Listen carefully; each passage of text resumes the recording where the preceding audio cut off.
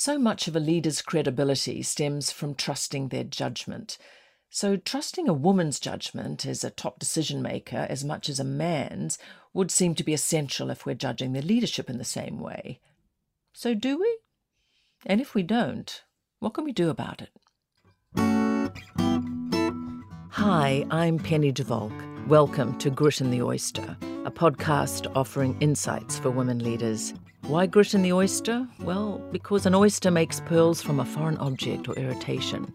And that's often how we can feel as women leaders in organisations today. The trick is not to get spat out, but to grow into that natural gem. Through conversations with leaders and experts in the field of women in leadership, I hope to offer insight and inspiration as well as practical advice, helping you navigate those grit in the oyster moments or times in your career. It's an opportunity to reflect, to step out of the fray, to tune out some of the noise, and tune into being the best leader you can be. Well, welcome to this episode of Grit in the Oyster. It's my real pleasure today to be speaking to Therese Houston. Therese is a cognitive scientist at Seattle University with a PhD in cognitive psychology from Carnegie Mellon University, and she's the author of 3 books. Her last book, How Women Decide, was named a summer reading title by Oprah.com, and the New York Times called it required reading on Wall Street. Therese has also written for The Guardian, the New York Times, and Harvard Business Review, so there is no one better to help women navigate their decision-making landscape. Welcome, Therese. Oh, thank you so much, Penny. It's a real treat to be here. Well, thank you for joining us. And tell us your story. How did you get to be where you are today? Well, I didn't start out interested in gender. It actually, for much of my career, it felt very gendered to study gender, so I stayed away from it. But I did start out interested in decision making. So mine is a really good story for anyone who's having trouble finding their calling. If you have any listeners in that camp, hopefully my story will help them. We have plenty. Great. Yes. So my interest in decision making started when I was still an undergraduate at university. I really wanted to study, or at least I had a little curiosity, I should say. I had a curiosity about decision making. And I was in a small university, and I approached the one professor in the psychology department who studied decision making. And I asked her about her research, thinking perhaps I could work with her. And she studied how students decided what to major in, what course of study to take. And I'll be honest, Penny, I thought that sounded so boring. I wanted to study big life decisions like whether to get married and when to change careers and whether to have children. Like I wanted those big decisions. And I even knew, even in my early 20s, that what you decide to study at university doesn't have much impact on the rest of your life, right? I could see that.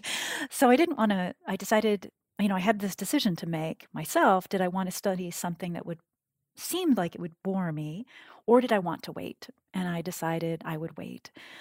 And I think that's true for many people in their 20s. They're not sure what they want to do, but they're pretty sure what they don't want to do, right? They know which avenues they don't want to pursue. So I decided to wait. And then I went to graduate school in psychology, as you said. And now I had several professors who studied decision making. And so I talked with each of them about their research. And they basically gave people puzzles in the lab and studied how people solved those puzzles and how they made decisions about what moves to make next on each puzzle. And so again, I had this decision to make. Did I want to do something that sounded like it would bore me, or did I want to wait? And I decided again to wait. And I studied multitasking in graduate school, attention and how people multitask, because that seemed real world. That seemed like it had real life applications. And then I got busy with my career. I finished my PhD in psychology. I did a postdoc in neuroscience.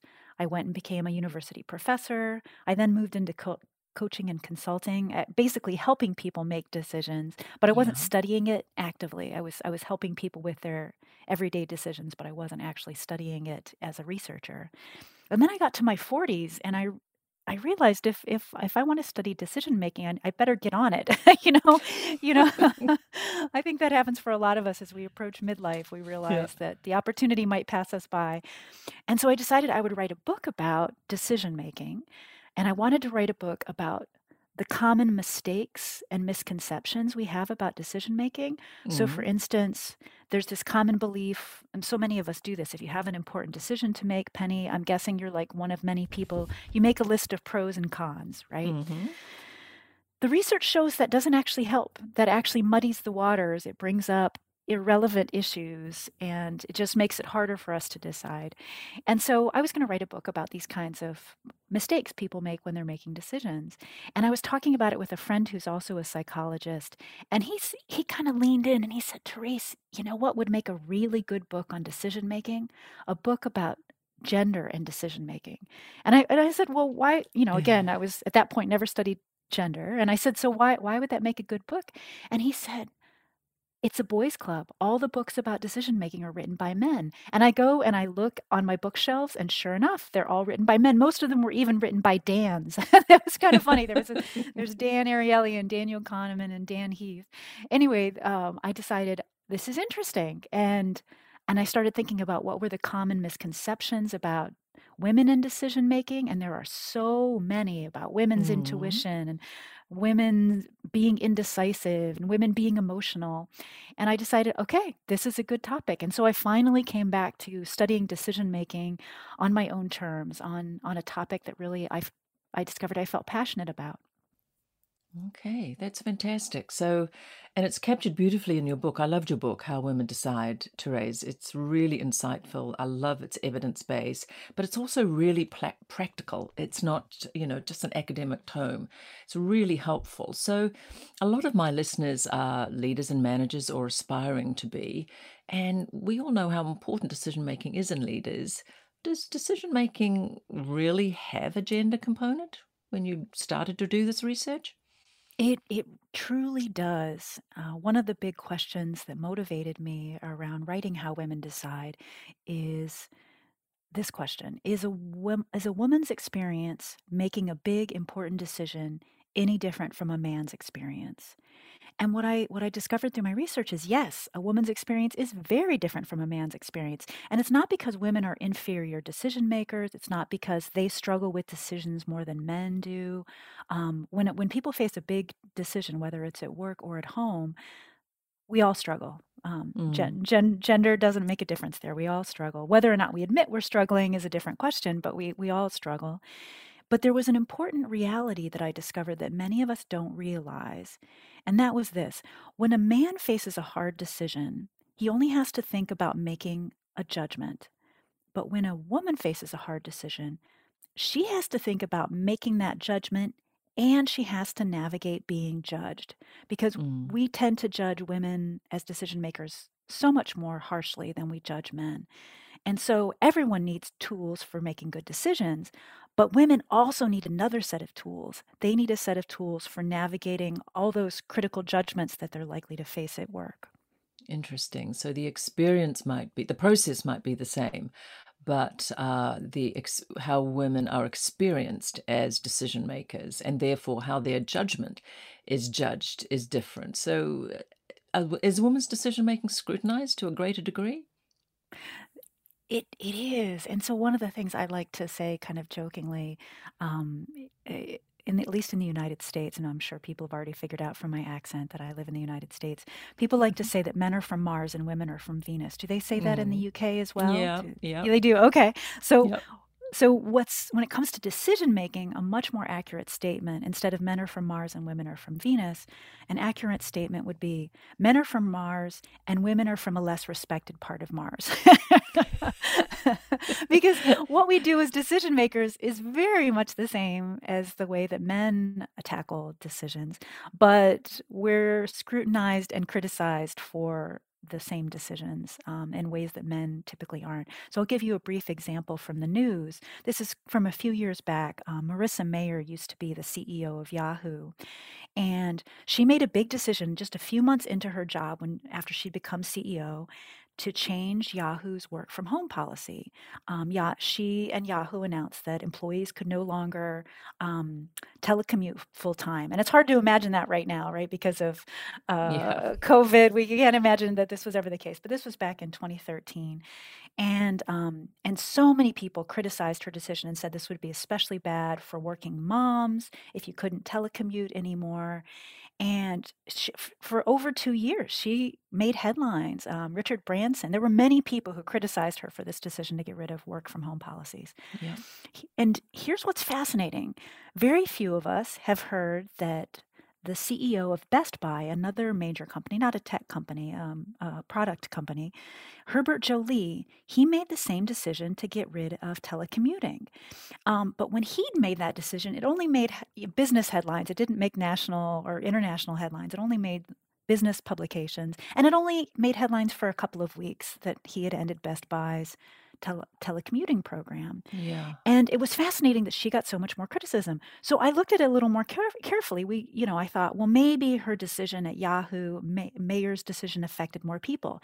It didn't. Mayer's decision only affected about 200 people at Yahoo who were working from home, whereas Herbert Joly's decision actually affected 4,000 employees who were telecommuting at that time. So his decision affected 20 times more employees than Mayer's decision did. And again, still, it didn't get much attention.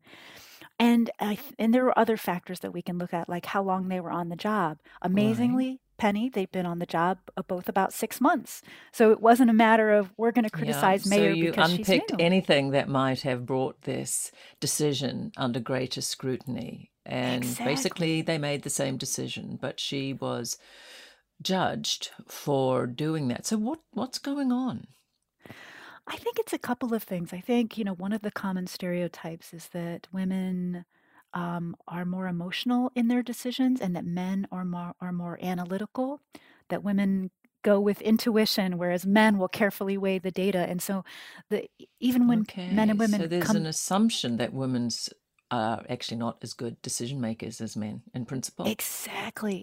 There'll be an assumption that there's some mysterious black box and it's driven by emotions for women, whereas men, there must be a really good reason he came to that decision, right? And so women's decisions are scrutinized more than they are. I think that's at least one part of it. I think there are a Yeah. number of other. I think in general, we aren't used to women leaders, not to the extent that we are used to men leaders, and so we're going to scrutinize more whenever there's an unusual person on the scene. And certainly being the CEO of a tech company was very unusual at that time. It's still Yeah. unusual today. So I think Yeah, there were a for number of sure. reasons. Yeah. So that's really interesting. So you talked about women's intuition, just as I've never heard a man called sharp-elbowed. I've never heard anyone really talk about men's intuition. So is women's intuition is it a thing? It's so funny. And that's a question I'll often ask when I'm in front of a group live. I'll say to the audience, have you ever heard of men's intuition? And nobody raises their hand. And I said, have you ever heard of women's intuition? And everyone raises their hand. In the United States, there's even a razor that's called Intuition, a woman's razor that's branded Intuition. So it's really, it's a pink razor, no less. So your question is a good one.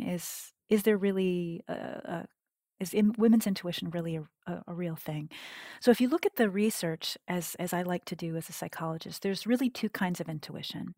So one kind of intuition is being guided from the notion of that you're going from your internal guidance. You're going from something that you can't quite explain, but it feels right. And that's what most of us think about when we talk about intuition. It's kind of your inner GPS and your gut feeling, right?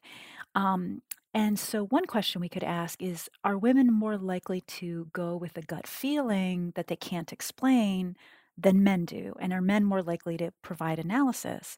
And there is research on this. There's one research team that looked at 32 different studies of gender and decision making. And they found that 60% of the time, men were just as likely to make a decision based on intuition as women. Okay, so 60% of the time, men and women will rely on intuition just as often as the other gender. So then you quickly do the math, right? And you're thinking, okay, Therese, so the other 40% of the time, it must be that women rely on intuition more than men. And that's not what these researchers found, Penny. They found that 40% of the time, men were more likely to rely on intuition than women. In none of their 32 studies did they find that women weighed intuition more heavily than their data analysis. And I don't know about you, but this this fits with my experience where Mm-hmm. I know so many women leaders who will be up late at night researching before they make a decision. I'm not saying that men don't go to those lengths too, but I don't know many women who just sit back and say, you know what feels right? I'm gonna Yeah. do X, right? Yeah, and Instead, it's especially the more senior you become, there's that whole exactly. visibility piece and needing to get all of your facts right and probably overdoing that. So when you're talking to women and coaching women about confidence, and we'll talk about that a little Mhm. bit later in their decision making, where does their intuition fit then? Well, the way that I like to talk about it, and I find that people find this a very helpful, practical way to think about it, is to say you can start with your intuition. And this is advice I give to both men and women equally. Start with your intuition, and then go gather data or ask your team. Yeah. If you've got a team, ask your team to gather data. One VP of sales that I worked with, a woman, and she was a rare woman in the sales division, but she was the VP of sales. The way that she would approach this is she would say to her team, okay, I have a spidey sense that we Yeah. should go with X, that we should do X. But here's what I want you to bring me 5 pieces of data and it's Monday. I want you to bring me 5 pieces of data by next Monday when we're going to have another meeting to discuss and make our final decision. So let's spend this meeting figuring out what 5 questions we need to answer, and then I want you to go find that data, and we'll come back and we'll decide together, is it the right Nice. decision or not based on the data. So Yeah. she's letting them know, I've got a hunch, but I'm open to you proving me wrong. But let's figure out what would be the criteria for deciding we go with this or we cancel it. And Interesting. that's a brilliant strategy because Yeah. it's collaborative, it's decisive, and it's also showing transparency. Here's my process. Because there's an assumption that women are going with their intuition or, basing a decision on emotion. It's especially important for women to be transparent about their decision making process. I think it's more Yeah. important than it is for men. Yeah, to really to be quite deliberate and intentional about what you're signaling about the caliber of Yes, your decision making, because it's not taken for granted. It's not assumed, whereas it may well be in senior exactly. male leaders. So yeah, we need to use our Exactly. intuition, but as a starting point, and then go get the data. Yes. That's a Yeah. beautiful way to say Okay. it. Use it as a starting point because with men, we're used to men leaders, and if a man goes with his intuition, and in fact, we wouldn't call it that, we'd call it going with his gut, right? There is Mm-hmm. what I often hear people immediately defend is, well, he's been in this business for 20 years. He probably has He knows seen what he's doing. patterns. He knows what he's doing, Mm-hmm. and he's seen patterns that he can't even articulate, but that he's relying on that data analysis, that internal calculation, complicated explanations for men that they don't attribute for women. Yeah. So that's when we look at that in this trade off, well evidenced in decades of social psychology about being agentic, which is what's required of your leadership, which is to be confident and assertive and ambitious. When we need to be seen through as a gender role, we also need to be communal and nice and approachable and warm. Is this playing out as well, that while leadership is still imbued with primarily masculine attributes, women are likely to be disadvantaged because they're going to need to be more collaborative in their decision making? Does it make a difference to that? Again, it's that issue that I raised earlier about women have to navigate being judged. They're Mm, expected to walk this tightrope of being warm and communal and collaborative, but also be decisive because we want that in our leaders. We want them hmm. to cut through the complexity and tell us, here's the way we're going to go. So in the United States, there's a really popular phrase, it's a woman's prerogative to change her mind. Yeah, Is that yeah, that's something very similar? much in the yeah, Very much. Yes. yeah. Yes, so that's a really common notion that women are less decisive than men. And I think one of the reasons people believe that is because women are more collaborative. So there's lots of data, and it could just be because of social pressure. I'm not saying this is a pink brain, blue brain difference. I think Yeah. this might very well be because of social pressures. Women do tend to leave more input or tend to seek more input when they make decisions than men do. So studies have been done where you randomly assign a woman to lead a group of strangers, and she will consult those strangers more carefully and more often than a man who's also assigned to lead a group of strangers. In Right. the real world, female politicians are more likely to involve citizens in budget decisions than male politicians. There's time and time again, you'll see that female leaders seek more input from their Right. constituents, from the people that they're representing as a leader than men do. Um, but people assume that being collaborative and being decisive are polar Mm. opposites. That if Yeah. you're being, and especially with women, they'll assume she's being collaborative as a leader because she's not sure herself, Yeah. right? She's indecisive. She's indecisive. That's right. She's wishy-washy, or Mm. she's doing a U-turn. She can't figure out what she wants to do, and that you're asking someone else because you're not sure yourself. Mm-hmm. One manager I interviewed 34 women for How Women Decide, and I love the story that one of the women told me. I'll call her Nina. She was a manager in tech, again an area where there aren't as many Yeah. women, and she would describe what she called the last person who touched it problem. Yeah. So, We talk so about yeah, the last person who left his office in the days when people had offices. Yes. yes, Yeah. exactly. The last person who left his office. Exactly. That's just it. And so her observation was that when a female manager at her company had an important decision to make, people would line up outside of her door on the day the decision Mm-hmm. was being made, just keep poking in. Is anybody in there? Can I go in? Right. And the notion was, when I asked her, well, why would they line up? And she would say, because the assumption was the last person to go into her office, just as you said, that was going to be the decision that she made, that she was that mercurial about decision making, Yeah. that she would just go with That the last. individual could have that level of influence over their decision making. Exactly. Yeah. Exactly. And then I asked, of course, do you see people lining up outside of the male manager's offices on decision day? And she said, no, there were no lines outside of their door because people figure, what's the point? He's going to do what he's going to do.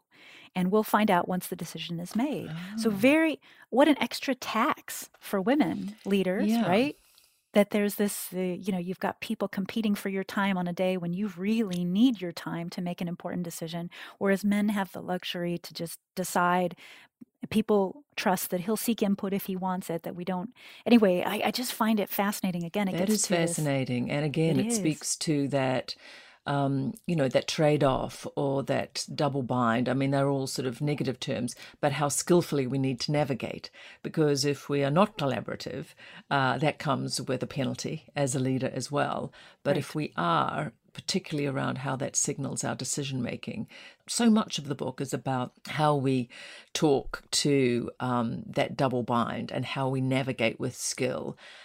Talk to me about stereotype threat and how this plays out in decision making and maybe how women can protect themselves from it when making decisions. So I find that stereotype threat is one of these concepts that people often haven't heard of Mm, unless they are work in the gender space. But if you haven't heard of this term, you're not alone. But the good news is it's been well studied. It's one of the most studied concepts in social psychology from the past 20 years. It's very well demonstrated. So those of you who have never heard of stereotype threat, listen up. This is really a helpful concept. So stereotype threat is the anxiety that you're about to live up to someone else's negative expectations about a group that you belong to. mm-hmm. So there might be some expectation that you're going to be bad at negotiations. That's some stereotype that's not true, but that can be a stereotype. And even if you don't believe it, you become preoccupied and anxious that you need to prove it's not true because you're concerned other people believe it. And so you're spending extra energy and time when you just need to negotiate well. You need to be spending your energy and time and your mental resources on the problem. Instead, Mm, you're also trying to solve the problem of changing the perception that other people have. So I'll give a personal example of stereotype threat that I've seen in my own life. So for me, I experience stereotype threat around driving. There's a real negative stereotype that women in the United States aren't as good drivers as men are. Mm. um, and I have one family member in particular, one older male family member who very much believes this, that women aren't good drivers. And I love driving. I've always had stick shifts, manuals. I love to drive. I love sports cars. I consider myself a very good driver. But when that particular male is in the Is in the car passenger with you? seat, oh my goodness, I become so anxious about my driving. I merge more slowly. I am much more cautious on the Mm. expressway, on the highway. I would never attempt parallel parking with him in the car, right? Because I become preoccupied with his stereotype, even though I don't believe it and I know that I'm a good driver. I become anxious about proving to him that women are good Right. drivers.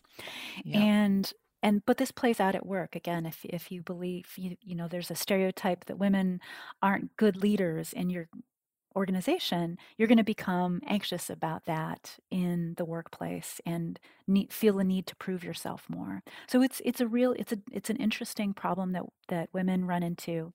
It's a very real problem. Are there ways how best to protect yourself from that, particularly when you're making decisions? Because as you say, there's this whole Sure. other burden that you're managing, which is managing Exactly. yourself and your energy and your anxiety and, what that does to your confidence, etc. So how might women manage that if they go, I mean, even knowing it's happening, I think helps, don't you think? Just It awareness, does. insight into it is helpful. But then what are the specific, tools that women can use to go, okay, this is happening now. This is how I might manage myself now. So there are a couple of things you can do, Penny. So one piece of advice that I have is there are things you can say to yourself. So what's really helpful, this has been demonstrated in research studies, is to reframe the anxiety. So you find yourself thinking, okay, wow, I'm the only woman in the room, and people are going to think that I'm wishy-washy in my decision making. Reframe that anxiety. Say, this is a tough decision. This is a tough task. Anyone who faced this decision would think it's hard. And if I feel anxious, it's about some belief that has nothing to do with me. And simply reframing that anxiety as, this is a tough task, that's why I feel anxious, instead of thinking, I need to prove something to everyone in the room. So that kind of internal coaching of this anxiety, it doesn't mean anything. It doesn't mean that you're a bad decision maker. Just buckle down. You can do this, right? So reframing that Yeah. anxiety as related to the task instead of who you are as a person can really reduce some of that pressure and performance anxiety. Yeah. The other thing, and this one's going to seem like weird voodoo magic because it seems so We can irrelevant. do weird voodoo magic. Okay, good, good, good. It's a trick that psychologists have found is incredibly powerful, but it's going to seem like how could that possibly work? So here's the thing to do. So let's say you're about to go into a meeting and stereotype threat is especially high when you're the only person of your group in the room. So if you're going to be the Yeah. only woman in a meeting, or you're going to be the only black person in a group of white people, Hmm. stereotype threat shoots way up in those situations. So let's say you're about to walk into a meeting, and you're the only female partner who's going to be at this meeting let's say at a law firm. So what you want to do that day before you walk into that meeting, sit down at your desk, get your computer and with a notebook, and write for 10 to 15 minutes about one of your core values. It may not have anything to do with the decision. It may be, my core value is taking care of my health, and here are the different ways that I Hmm. take care of my health. So it's going to seem completely unrelated. But what researchers find, is that by doing that values assessment, by writing about one of your values and how you live up to that value and how it's changed your life to have that value, helps you recenter and it inoculates you from stereotype threat. You have a much clearer sense of who you are and why Oh, you yeah. are that way. And so you're less influenced by what other people think of you. So this little values assessment can be incredibly helpful. I've done it before anxiety provoking situations, and you just feel calmer and you're less concerned about what other people think of you because you've checked in with what you think about yourself. That's a great strategy because the stereotype or identity threat just sort of gets grounded. And actually, but this is who I am and this is why I'm doing this. And you don't get thrown around like flotsam around other people's expectations of you. Yeah, love it. So what about risk taking, Therese? Again, there's a lot of stereotypes out there about women being risk averse and perhaps how that plays out in their decision making. It is a popular stereotype. And if you don't mind, Penny, I'm going to suggest we use different language. So Yeah. you're completely right that people talk about women as being risk averse and men as being risk seeking. And I find that that's already a bad setup because Exactly. everybody wants to seek something. Nobody wants to be averse, right? Right. Yes. So we even just the language puts favoritism on the way that we think about men and puts women one step down. So what I like to think about instead is ask the question, are women risk alert? So are men Mm. more risk seeking? Because risk alert sounds like a quality we would want to have. We'd want Yeah. to be alert to And it's potential pretty risks. neutral. It doesn't mean it's a Exactly. negative or a positive. It's just a Exactly. positive. Yeah. Yeah. So maybe we can reframe the question like that. Are Mm. women more risk alert? Um, and this is I actually published an article in The Guardian on this very topic. So there's a great series of research studies by Mara Mather. She's a neuroscientist at the University of Southern California, and she was wondering, is stress part of this? Do men Mm. and women approach risk differently when they feel stressed? Because she had a hypothesis based on animal research that might be the case, because there's plenty of research showing that male and female rats approach risk taking differently under stress. So she wondered if this would be true in humans. Yeah. So first she put men and women in a low stress situation where they had to make a series of decisions. And she found that men and women took the same number of risks. They seemed to analyze the situation the same way. Do I want to go with the risk, or do I want to go with the sure thing? And basically she found men and women took the same number of risks as long as they were feeling very calm and relaxed. And then Right. she added stress to the situation, and she stressed people out in a number of ways. She would like make them dunk their hand into ice water, which creates a cortisol response in the body, makes you Mm-hmm. very stressed out. Um, we're talking about keeping your hand in ice cold water for like 5 minutes. Your body has a huge Yeah, it's stress response. painful. Yeah. It's painful, exactly. Or she'd have people get up and give a talk in front of an audience that was clearly bored. Again, It's huge brutal. stress response. It's brutal. Public speaking is hard for all of us, but Yeah. especially if you've got people who are on their People are cell just getting their phones. phones out. Exactly, right. You're like, no, please let this stop. So she would put people in stress inducing situations. And now she found, and then she would test them about 10 or 15 minutes later after the stress had stopped, but their body was still having a stress reaction. And Mm. cortisol, she was testing cortisol levels. Sure enough, cortisol levels were high. And what she found is all of a sudden, men and women started behaving very differently. And what was fascinating is they behaved differently from their calm selves, and they behaved differently from the other gender.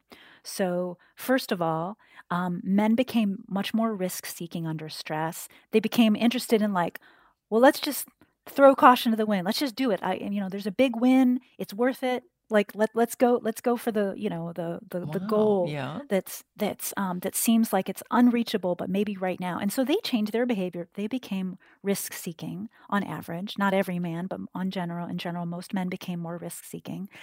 And Yeah. women did the opposite.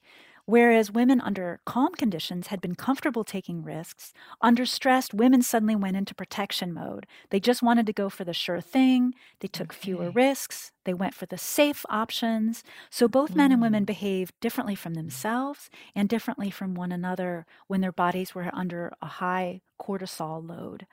So I find that really helpful because Wow. it says to me that normally, if things are calm, we're going to make decisions. We're going to weigh risks the same way. Men and women aren't different in that respect. But put people under stress, and yes, men and women do behave differently. And that, to me, Penny, is a strong argument for why we need men and women in the Yeah. room when a key decision is being made. All too often, leadership Yeah. teams are all men. And that is probably going to tilt things in the direction of making riskier decisions, Risk. Yeah. Seeking. risk seeking, risk How seeking. interesting. So I find it telling, Penny, when you look at how countries responded in the early stages to COVID. And there have been a number of articles published where people will point out that women-led countries, countries that had prime ministers or presidents that were Mm. women, took safety measures at the very beginning of COVID to reduce the spread of the disease. And as a result, they had fewer death rates, fewer infection Mm. rates, whereas countries led by men, not every country, but on average, countries led by men waited longer to put sanctions in place or put fewer sanctions in place when they finally did put sanctions. And as a result, we see higher death rates. You had more male-led countries being super skeptical of the problem, that they waited longer because they said, "Oh, this is a hoax." I happen to live Mm. in one of those countries, uh, but there is an interesting pattern there. I think that we saw played out in real life, where women leaders were taking a cautious approach, and obviously at the beginning of COVID, throughout the whole thing, was a very stressful situation for national leaders to make decisions Yeah, about what lengths to go to. absolutely. I think there'll be a lot of studies done on that, from the classic men take charge and women take care. The fact Yes. that so many that their countries had such confidence in their women leaders doing that. It's like they were absolutely playing to their strengths, which is women take care, and that's what their population wanted. They wanted these people to make them feel safe. Exactly. I think that's a really beautiful way of putting it. I love that contrast of men take charge and women take care. And this was a And fascinating. in the early We days, people just wanted to feel safe. Exactly. They Yeah. wanted to feel safe. They wanted to know that their leader was going to make things as okay as they could be. And women Mm, leaders were more likely to do that at the beginning of COVID. So I think it's an yeah. example that across the globe we can all relate to. That's fantastic. So, how would you summarize, Therese, the kind of women's decision-making playbook? What do we, there's you've given us some great tips, some great strategies, and some wonderful insights into what's happening so we can navigate quite intentionally and not sort of crash around and wonder why our decisions are being judged differently. But what do we need to manage, and what natural advantages perhaps can we leverage? So, one of the natural advantages is that women tend to be more collaborative. And it's an advantage because research shows that when decisions involve more diverse input, better decisions tend to be reached. So the good Mm, news is that being collaborative tends to be an advantage. And women leaders are also judged less harshly when they're collaborative than when they're autocratic. When women make big decisions as leaders that are autocratic and they don't involve other people, if something goes wrong with that decision, they're under much harsher scrutiny okay. Yeah. than men who make autocratic decisions and it goes badly. So it's a double advantage to be collaborative in your decision making. One, you'll make better decisions, and two, if you make a bad decision, it'll be scrutinized less later because Interesting. you involved people. So take it, the fact that if that's your inclination to be collaborative, lean into it, and because you're going to make better decisions that way. But point out, I think a really savvy strategy that I heard from some of my women that I interviewed was that they would again make it transparent about what kind of collaboration they were seeking. So they might say, I'm going to take input on this decision until Friday, and then I'm making the decision next week, but no input past Hmm. Friday, right? So being very transparent. Or I need input from marketing and sales. That's the group that I need to hear from now. But you're framing explicitly to the rest of the group. Here's how I'm making the decision. Here's whose input I want. One engineer that I interviewed, a female engineer who led a large team, I love the way she did it. So I called her Erica in the book. What she would say to her team is she'd come into a meeting and say, "Okay, so management wants a decision yesterday. No surprises there. We're going to Hmm. make this decision in this meeting today. You've already read my proposal. You know what I want to do. Does anyone see any reasons we shouldn't go forward with this? Is there something that I'm missing?" And so she would spend that meeting asking the group, let's make sure we aren't making a bad decision. Anyone who sees anything at all that I've overlooked, I want you to bring it up now. Here's your chance. And so it was very clear that she was being decisive, and yet she was still being collaborative to Yeah. let people know, here's your chance to opt in. I really want to hear from you. You're in this room because I know you have good insights and judgment. And And she made the so process really transparent. Exactly. She made it very transparent. She let them know the pressure is on. We've got to decide. I can't wait any longer on this. But at the same time, you might see something that I don't. So speak up now, please. So that's advice that I would give. Make it transparent. And it's tricky to be collaborative and decisive at the same time, but it will pay off as a leader if you can do that. Really nice. Therese, thank you so much. Any final advice you would have for women leaders and aspiring leaders about how to be and be seen as really great decision makers? There's one last piece of advice that I have, and this is true for men as well as women. Um, Take it again, and it fits into this notion of being as transparent as you can be, and that is take your team through something that's called a pre-mortem. So this was popularized by Daniel Kahneman. The notion of we all know what a post-mortem is, right? You've made the decision, it's a year later, the decision went well or it went badly, but now you're looking back. So a pre-mortem is something you do ahead of time. And so what you say to your team is, okay, everybody, let's pretend it's a year from now. We went with option A. We decided to do option A, and it turned out to be a total disaster. Take a minute, write down the story of what happened. Why was it a total disaster? And then you discuss what people's insights were.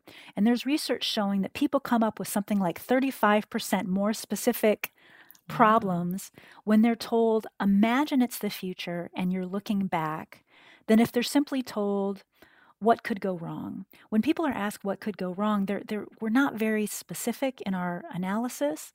But if you have to imagine a future where it already went wrong, people somehow, and psychologists don't quite understand this, but if you imagine the future and look back, people are much more specific and can tell a much more detailed story of what went wrong. And so this is a really clever strategy because A, it shows you're being collaborative.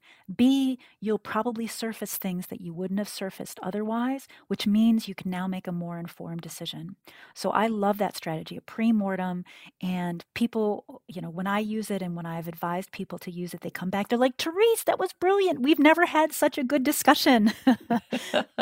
I love it. And it's just framed so positively and futuristically as opposed to let's look for the faults, which, gets our whole negativity bias inflamed and ready to look for what's wrong, which doesn't really make for great decision making anyway, because, we should be making decisions about the future that are full of optimism and clarity. I just love that, Therese. Anything else that you would advise aspiring women leaders? Believe in yourself. I think one of the trickiest things, and there's so many studies show that female leaders are more likely to doubt themselves than male leaders, and I tend to think of confidence as a dial. So when you're collecting perspectives and input into a decision, dial your confidence down. That's okay.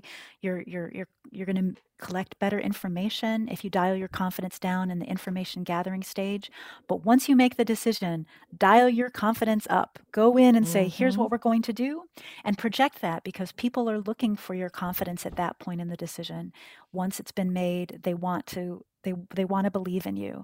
And so that would be my other piece of advice. Think of confidence not as a hammer that you need to apply high confidence to every situation, but dial it down when you're collecting information, and when you've made your decision, go in blazing. Go in with the confidence that you think you need. Love it. Thank you so much for spending this time with me today, Therese. It's been such a pleasure. As I said, I loved your book, How Women Decide. It's a great opportunity for people to get both insight and really practical tips. So I wanted to thank you so much for spending time with us today, Therese. It's been a real pleasure. Thank you so much. Therese Houston. Thanks for listening to Grit in the Oyster. If you're enjoying our conversations, do subscribe, rate and review us on your podcast platform, and join me again soon. You can also find more information and resources on building your best leadership self on pennydevolk.com, including my blog that covers topics from how to negotiate powerfully as a woman and building your authority, through to having your voice heard and boosting confidence, all in support of building your leadership career.